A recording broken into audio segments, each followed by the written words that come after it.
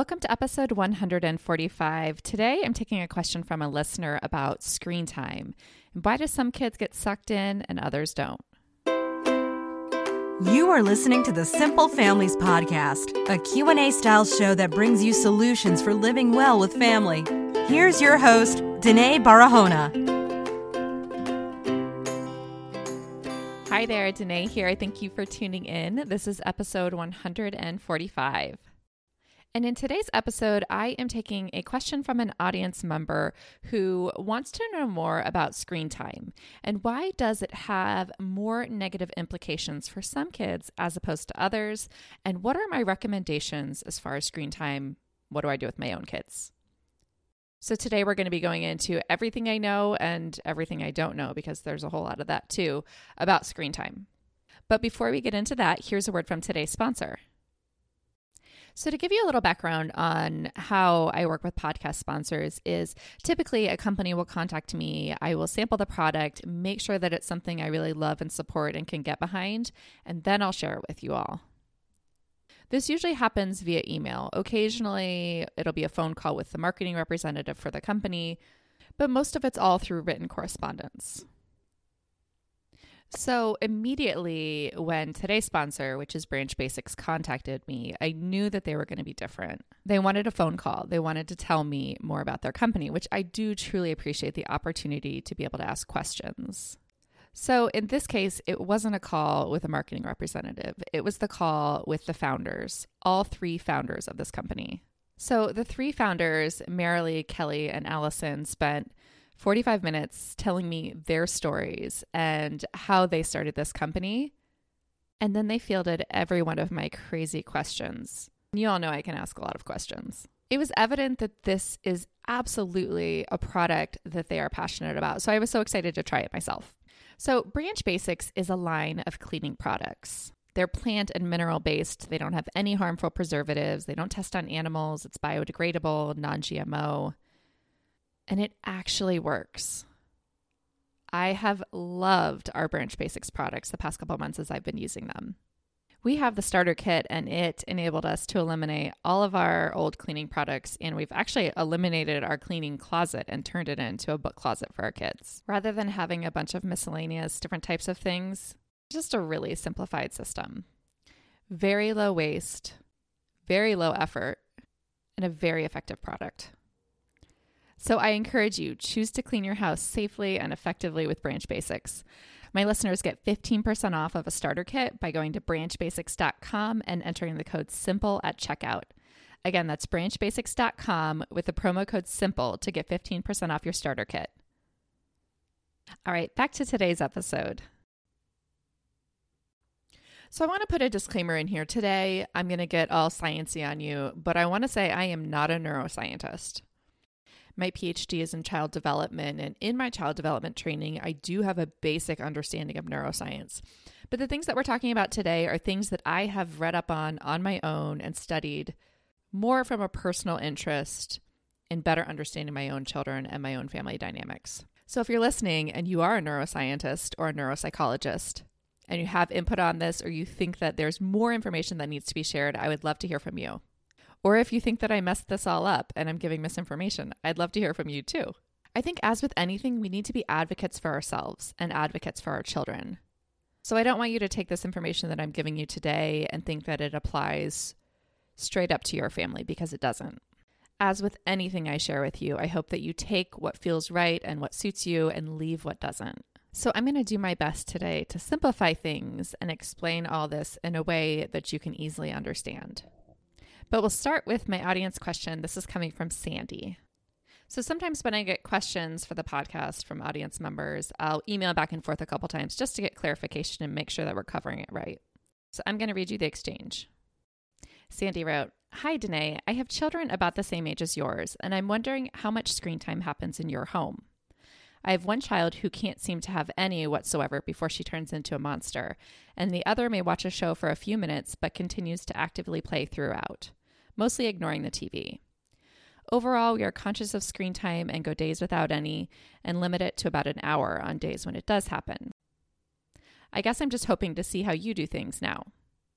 So I wrote back to Sandy asking for the age of her children and to tell me a little bit more about the personality types. So she wrote that her daughter, who can't seem to get enough screen time, turned 4 in March, and her son turned 2 in January. She went on to say, I would describe them as opposites. Anna has always been more sensitive to noise and other stimuli right from the get-go and immediately after birth. She's extremely cautious, but very bright academically. Ian is much more easygoing and quite a problem solver. Anna walked early at about 8 months and never crawled. She's continued to be extremely physically active. We first introduced Anna to TV, some old school Sesame Street, just before she turned 2. It was when Ian was a newborn, we were moving, and I was feeling overwhelmed. She was immediately glued to it. She didn't behave like most kids I saw who would continue to play and watch TV here and there while it was still on. She sat and zombied and still does this to this day. Ian enjoys TV, but definitely not to the extent that Anna does. So when I read this, a few things stood out to me. One was that the daughter, the 4-year-old, was very physically active, but also simultaneously very much zombied by television. The next thing that stood out was the mention of her sensory sensitivities. So I wanted to understand a little bit more about this. So I asked Sandy, have you ever had any reason to suspect that Anna might have some attention or sensory integration challenges? Not that I'm making that diagnosis based on her description, but I think it's an important piece to understand when we're looking at screen time and the way that different brains can handle screen time in different ways.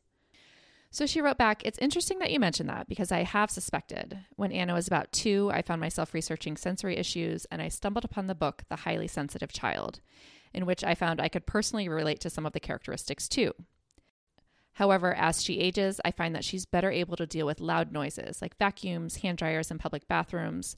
But it was a very stressful event for both of us until she realized she could cover her ears and understand that those noises are usually brief and that she could just walk away. I haven't pursued a diagnosis because I believe she has been gradually improving as she learns coping mechanisms, and I've been trying to understand and accept her as a highly sensitive child. I know there are thousands of you out there listening who have a story that's very similar to Sandy's. I know this because I get contacted constantly from parents who are describing children who look almost exactly like Sandy's child. And I have one of those children who looks almost exactly like Sandy's child. We've always limited screen time, and I've always been very rigid about this. Rigid to the point where I've definitely beaten myself up when I've given my kids too much screen time, and I carry a lot of guilt about screen time when I do that. As a child development expert, I know that the research shows that young children need minimal amounts of screen time. But as a mother, my intuition has also told me that my oldest, my son, needs next to nothing when it comes to screen time. He's very much like the kid Sandy described. He totally zombies out in front of TV, and this has been the case since he has very much laid his eyes upon it when he was 2 years old. My daughter, on the other hand, she likes it. She'll sit there and watch, but she also wanders and plays and has a really easy time walking away from it. I'm definitely one that likes to read and follow research, but I also rely heavily on my mom instincts. Even though I had friends and family members telling me that the reason he wanted so much TV was because I never let him have it, my gut was still telling me otherwise. My gut was still telling me that no matter how much I gave him, it wouldn't be enough. We've gone long periods of time without any screen time in our house, and I actually went as far as getting rid of all of our televisions at one point because the constant seeking drove me absolutely crazy. And even when it was just a little bit of screen time, turning it off was immensely difficult for him. We actually, now that he's a little bit older, he's 5, he's doing a lot better with this, but we'll have a conversation about it and he'll say, but I just love TV so much. It makes me so happy.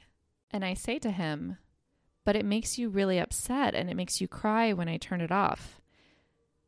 And to me, that shows that it actually really upsets you. So it's kind of confusing when something can make you so happy and so sad all at the same time. The withdrawal of screen time from a kid like this feels like a detox. It feels like an addict coming off of drugs. Now, those in fact may be very strong words and comparisons, but that's what I thought of every time I would turn off the TV and I would struggle with my son's behavior. He's got this high when he's watching it. He's intensely engaged. But coming down off of it, is immensely difficult. I will say this has gotten better and better as he's gotten older. So it's also gotten better and better since we've regulated the screen time, which I'll talk about more in a little while. So although at the time I couldn't really understand these dynamics going on in our house, I also couldn't shake the feeling that in some way this was related to the same sort of phenomena as a drug addict. For some children, there are absolutely commonalities between screen time and drugs. You're constantly seeking it, and coming off of it is incredibly difficult. And the more you get, the more you want. So of course, this isn't all kids. About 80% of kids will try drugs and only about 10% get addicted. So what makes those 10% get addicted? And on the same note, nearly 100% of kids try screen time, but a smaller percent get lost or zombied by screen time. What is it about these kids? Why does this happen to them? So this association led me to dive a little bit deeper into understanding the brain chemistry around screen time and the brain chemistry around addiction. Now, there isn't research to say that your screen time seeker is also going to be a drug seeker. And I'm certainly not implying that screen use will cause drug use. But I do think it's worth understanding the brains of our children so that we can best support them in their development. When it comes to the research around screen time, there is so much that we still don't know. Screen time use among children has increased so much in the past decade that the research hasn't yet caught up with it. We know that it's not good for kids, and there's lots of reasons for that. There's some preliminary research that shows it actually changes the structure and the wiring of brains when they consume too much. And there's also a lot of research that shows when kids are watching TV, they're missing out on critical opportunities to move and to play and to be active, which are vital elements in early childhood development. Back in the fall, I saw a trailer for the movie Beautiful Boy, which starred Steve Carell. Now, I'm not a big movie buff, and I'm not really one to see movie trailers and say, oh, I have to see that movie. But when I saw this movie trailer, I thought to myself, I have to see this movie. There was something inside of me, something in my intuition that was guiding me towards this story. So I couldn't seem to make it to the theaters, and instead I decided to read the book. And I'm so glad that I did, because the book is full of amazing research. The book is a memoir written by David Sheff. David is a journalist who has thrown himself into the research around addiction to better support his son. But so this book, and through David's research around the brain chemistry of addiction, really sent me down this rabbit hole of learning more about neurotransmitters and how individual brains can be more susceptible to addiction. So this process is far more complex than I'm going to explain to you today. So I'm going to oversimplify it. Many of us have heard about dopamine. Dopamine is a neurotransmitter. You can think of a neurotransmitter like a messenger that carries chemicals around the brain. Those chemicals impact the way our brain operates. So back to dopamine, which is just one of many types of neurotransmitters. It's linked to pleasure, motivation, learning, and, not surprising, addiction. You get a spike of dopamine when you open a gift. You get a spike of dopamine when the UPS guy drives up your driveway and delivers something. You get a big giant spike of dopamine when you go skydiving. There are certain drugs that are known to be highly addictive, like methamphetamines. Those drugs give the biggest spikes of dopamine. And screen time also gives dopamine spikes.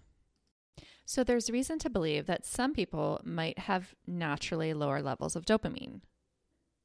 And as a result, these varied levels of dopamine might leave certain individuals seeking more dopamine. We'll call them dopamine seekers. So I'm married to a dopamine seeker. My husband loves extreme sports, skydiving, bungee jumping, you name it. He's really at his best when he's been out on a 3-hour bike ride and has had lots and lots of physical activity. Large amounts of physical exercise have profound positive impacts on his mood. He also could watch movies for hours. And once he's sucked in and absorbed into a movie, you sometimes have to call his name like 15 times in order to get his attention. The research shows us that television use and screen time gives our children dopamine spikes.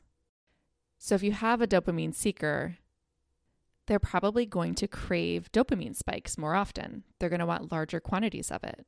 There's a new movie that came out recently called Free Solo. It's a story of Alex Honnold. It's actually a documentary of how he climbed El Capitan without any equipment, which is like a 3,000-foot mountain straight up. Pretty much a recipe for death. So when my husband showed me the trailer, I don't think I've ever seen him so excited about any movie ever. And he is a huge movie buff. And when I saw this trailer of this guy climbing this mountain 3,000 feet straight up without any harness, without any ropes, without any equipment, my immediate thought was, what is going on inside that brain? What is wrong with his brain?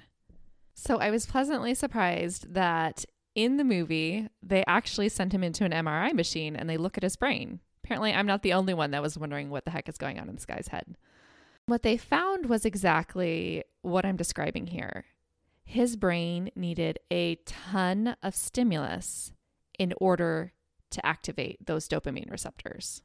They showed him, while in the MRI machine, pictures of intense scenes that should typically evoke dopamine and other brain responses, and they elicited basically nothing from him. So what did that translate into in real life? It translated into this fact that he really had a physical and mental need to do things that were really extreme in order to feel his best. And when you listen to him describe his desire to climb this mountain without any ropes or without any equipment, it's very clear that he is going to feel incomplete if he doesn't do this.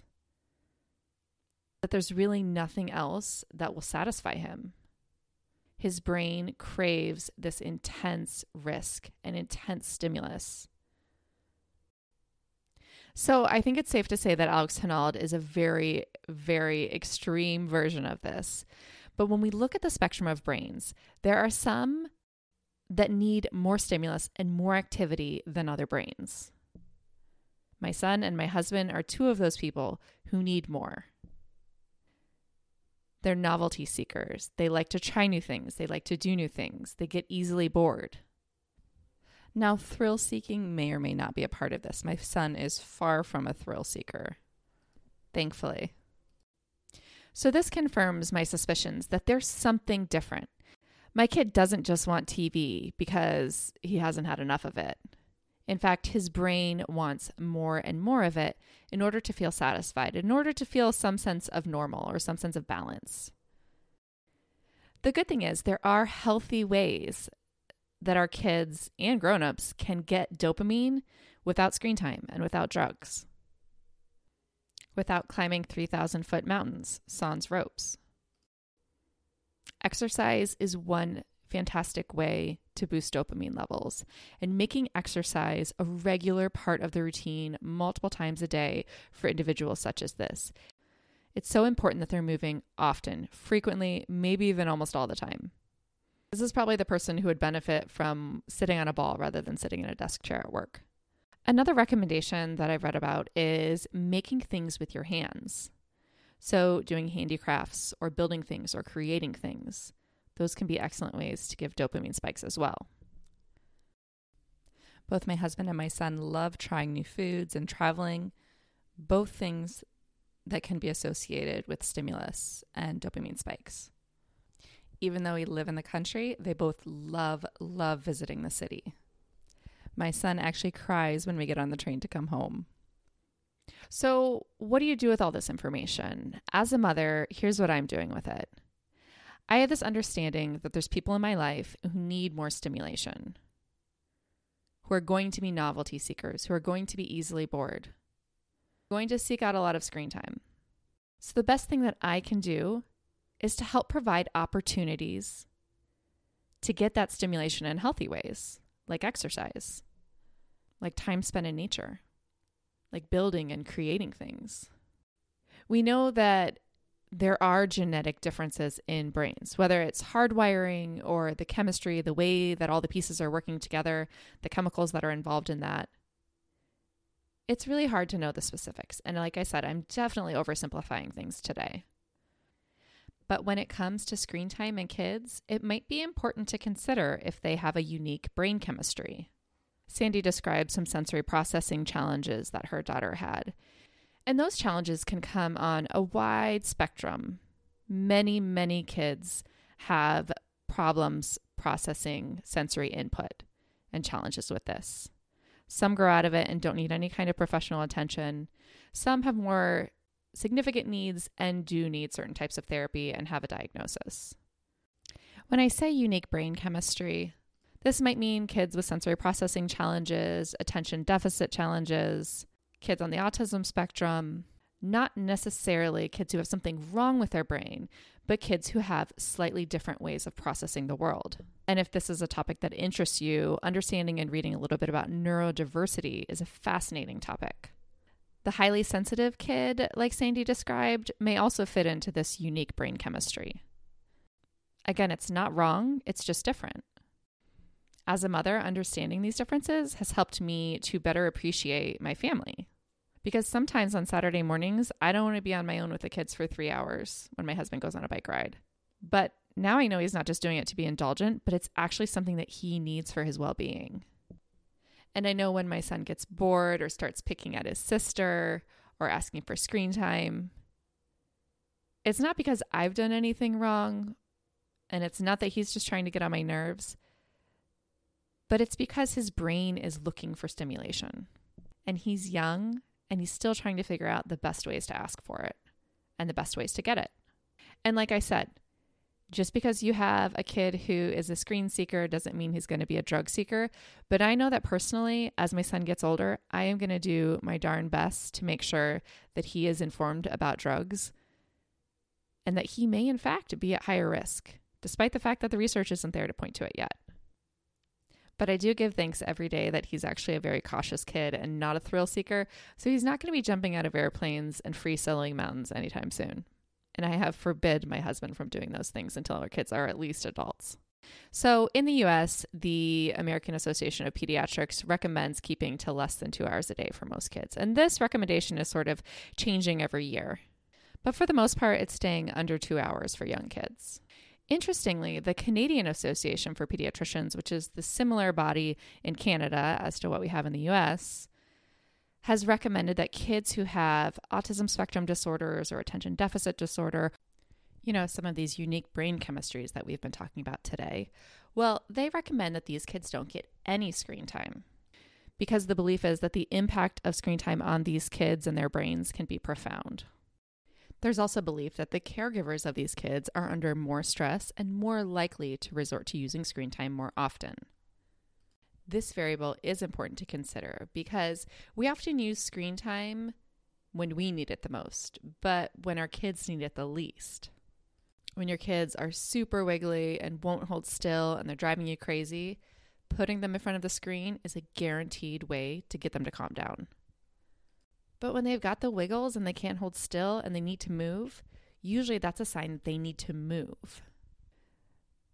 So when you got a wiggly kid and you put him in front of the screen for an hour or so, that's not fixing the need to move. It's postponing it and sometimes intensifying it. Therefore, when you pull him away from the TV, that need to move and that need for physical activity is going to come back, and probably with a vengeance. So for that reason, I'm a big fan of scheduling screen time rather than using it as a reaction to difficult behavior. And on the same note, I'm also not a fan of using screen time to reward kids. So how does this translate into actual screen usage in our house? So I mentioned that I have long had guilt around giving my kids screen time and tried to avoid it as much as possible. And when I do give in and I give them screen time, I always feel guilty around it. Part of this is, in fact, because I know the research on it and I know that it's not good for my kids. But it's also this intuition that's guiding me to the fact that my son needs less than most. But I do wish that I had given myself more grace around this as my kids have been growing up. We have finally struck a balance so that every day after lunch, my kids get 40 minutes of screen time. My daughter picks a 20-minute show, and then my son picks a 20-minute show. I'm careful to only allow shows that are rather low stimulation, so there's not a lot of fast-moving action, a lot of intensity. We don't do any kind of battle shows.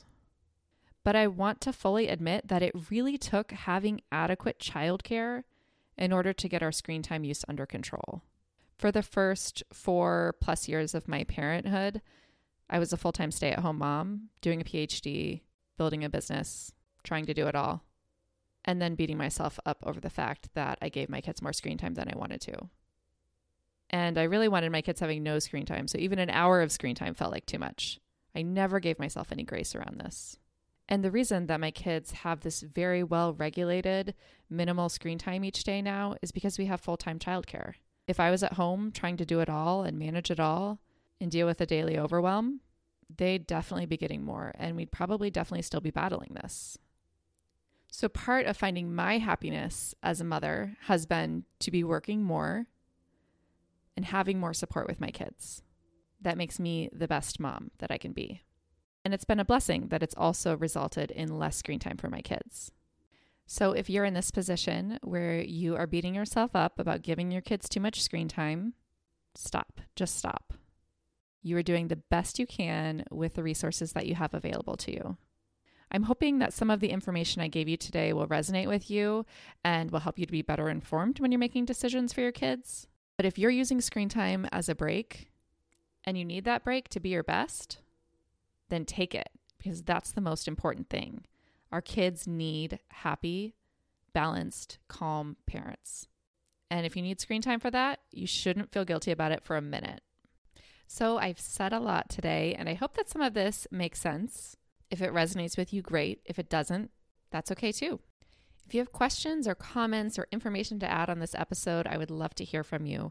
Go to simplefamilies.com/episode 145, and you can leave those in the comments. If you want to stay in touch with Simple Families, go to simplefamilies.com, and at the top, there's a place to leave your email address. That will put you on the email list, which is the best place to stay in touch. You'll get the updates on what's going on the blog, on the podcast, and in the community. Thanks for tuning in.